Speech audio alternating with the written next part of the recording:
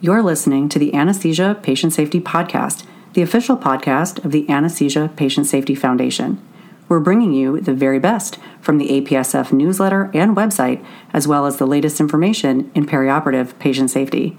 Thanks for joining us. Hello and welcome to the new Anesthesia Patient Safety Foundation podcast.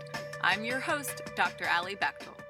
In this first episode, we're going to discuss the history and mission of the APSF, so you can get to know us a bit better.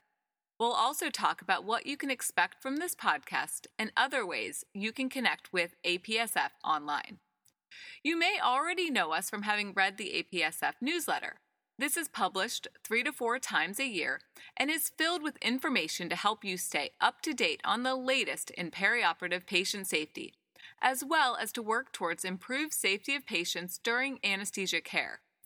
You can find excellent digital content at our website, www.apsf.org, where we publish our newsletter articles and much more. If you don't already get the newsletter, you can subscribe there as well. I will provide a link to our website and the information that we discuss in this podcast in the show notes as well. We created this podcast in order to bring the content of the APSF website and newsletter to you in audio form. You can listen while you drive to work or while you are taking a walk so that you don't miss a thing. Here's some things you might not know about the APSF. We don't have members and we don't collect dues. We are an entirely donor-supported, volunteer, nonprofit organization, and we think of ourselves as a big family that includes you. Please join us by subscribing to this podcast and connecting with us on social media. You can find us on Twitter, Facebook, Instagram, and LinkedIn. Direct links will be in the show notes and at apsf.org. Now, let's get the ball rolling by discussing the APSF's vision, mission, and patient safety priorities. Then I'll share a bit of APSF history going back to the beginning more than 40 years ago. The vision of the APSF is that no one shall be harmed by anesthesia care. The mission of the APSF, to improve the safety of patients during anesthesia care by, number 1, identifying safety initiatives and creating recommendations to implement directly and with partner organizations. Number 2, being a leading voice for anesthesia patient safety worldwide. And number 3, supporting and advancing anesthesia patient safety culture, knowledge, and learning. The APSF is dedicated to 12 patient safety priorities, including number 1, preventing, detecting, and mitigating clinical deterioration in the perioperative period. Number 2, safety in, out of operating room locations, such as endoscopy and interventional radiology suites. Number 3, culture of safety, the importance of teamwork and promoting collegial personnel interactions to support patient safety. Number 4, medication safety. Number 5, perioperative delirium, cognitive dysfunction, and brain health. Number 6, hospital-acquired infections and environmental microbial contamination and transmission. Number 7, patient-related communication issues, handoffs, and transitions of care. Number 8, airway management difficulties, skills, and equipment. Number 9, cost-effective protocols and monitoring that have a positive impact on safety. Number 10, integration of safety into process implementation and continuous improvement. Number 11, anesthesia professionals and burnout. And number 12, distractions in procedural areas. I will link to these in the show notes as well. Now, this is a long list with some very big topics, which we'll cover in more detail in future episodes as we dive into more specific topics, news, and research. Since this show represents the launch of the APSF podcast, I think it's fitting that we discuss the history of the APSF. Let's start at the very beginning, if you will. If you are tuning into this podcast, you may already be aware that anesthesiology was the first medical specialty to put patient safety front and center. Did you also know that the Anesthesia Patient Safety Foundation was the first independent, multidisciplinary organization that included practitioners, equipment and drug manufacturers, and other professionals who came together in the name of patient safety to help minimize and prevent adverse clinical outcomes, especially those caused by human error? We are trying to make medicine safer, and our specialty has been recognized for our effort in this vital area. Let's travel back in time to the 1950s to 1970s, when anesthesia care was associated with a mortality of 1 to 2 out of 10,000 anesthetics. At that time, even though anesthesiologists made up only 3% of all physicians and 3% of the malpractice claims, 12% of the medical liability insurance payout was from anesthesia-related claims. We started to turn the ship around after an important publication from Harvard in 1978 that reported on aviation-inspired critical incident analysis technique to better understand the causes of anesthesia-related injuries. Following this, in the early 1980s, there was more national media coverage of patient injury due to anesthesia accidents. As a result, in 1984, the president of the ASA, Dr. E.C. Pierce Jr., initiated a new ASA Committee on Safety and Risk Management in order to address the causes of patient injury. Also in 1984, Dr. Pierce and colleagues from Harvard held the first international symposium on the prevention of anesthesia mortality and morbidity.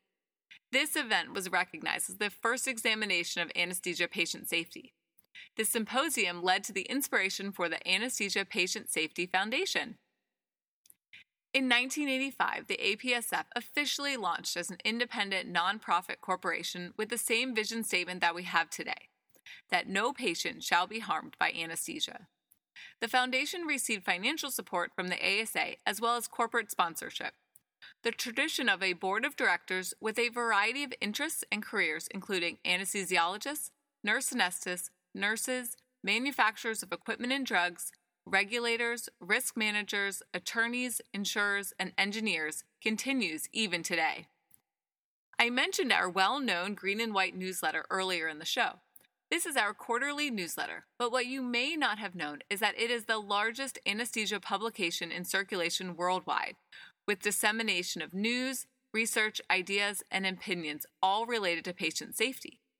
Another notable aspect of the APSF is the Research Grant Program, which represented the first centralized research grant program for patient safety research, and we are so proud of the patient safety investigators that continue to make an impact due to the APSF Research Awards program.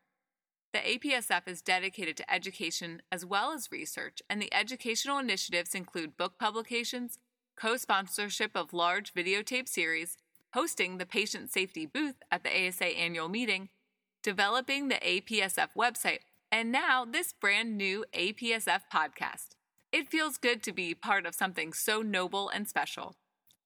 Throughout the 1980s, anesthesia machine delivery devices and monitors were developed with newer technology to improve patient safety during anesthesia care. By the end of the decade, APSF grant funding led to the development of the first patient simulators in the field of anesthesiology. And in the years since then, the APSF has further supported the use of simulators for education, training, and research to continue towards our goal of completely safe anesthesia care.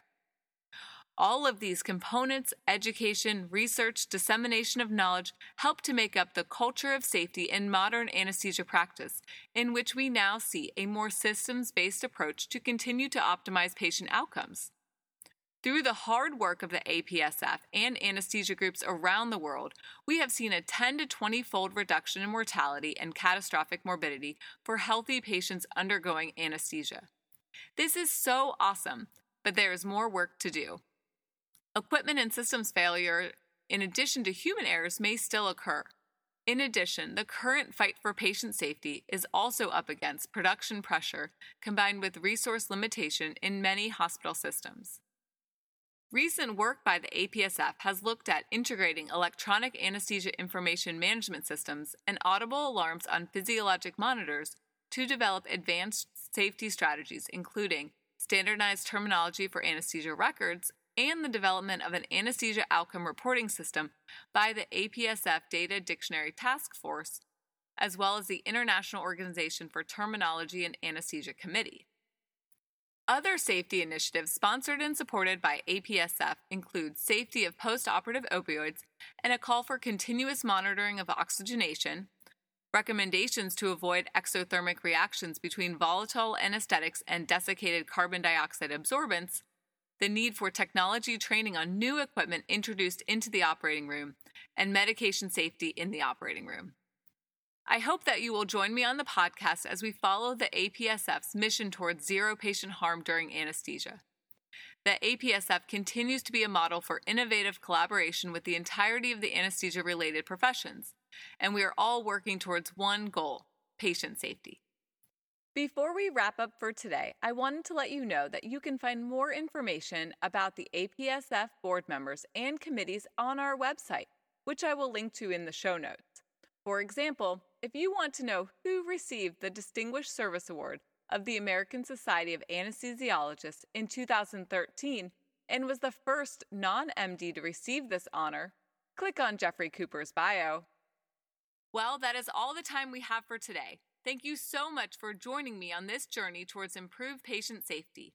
If you have any questions or comments from today's show, please email me at podcast@apsf.org. Don't forget to subscribe to the podcast through iTunes or your favorite podcast app. Visit apsf.org for detailed information and check out the show notes for links to all the topics we discussed today. Until next time, stay vigilant so that no one shall be harmed by anesthesia care.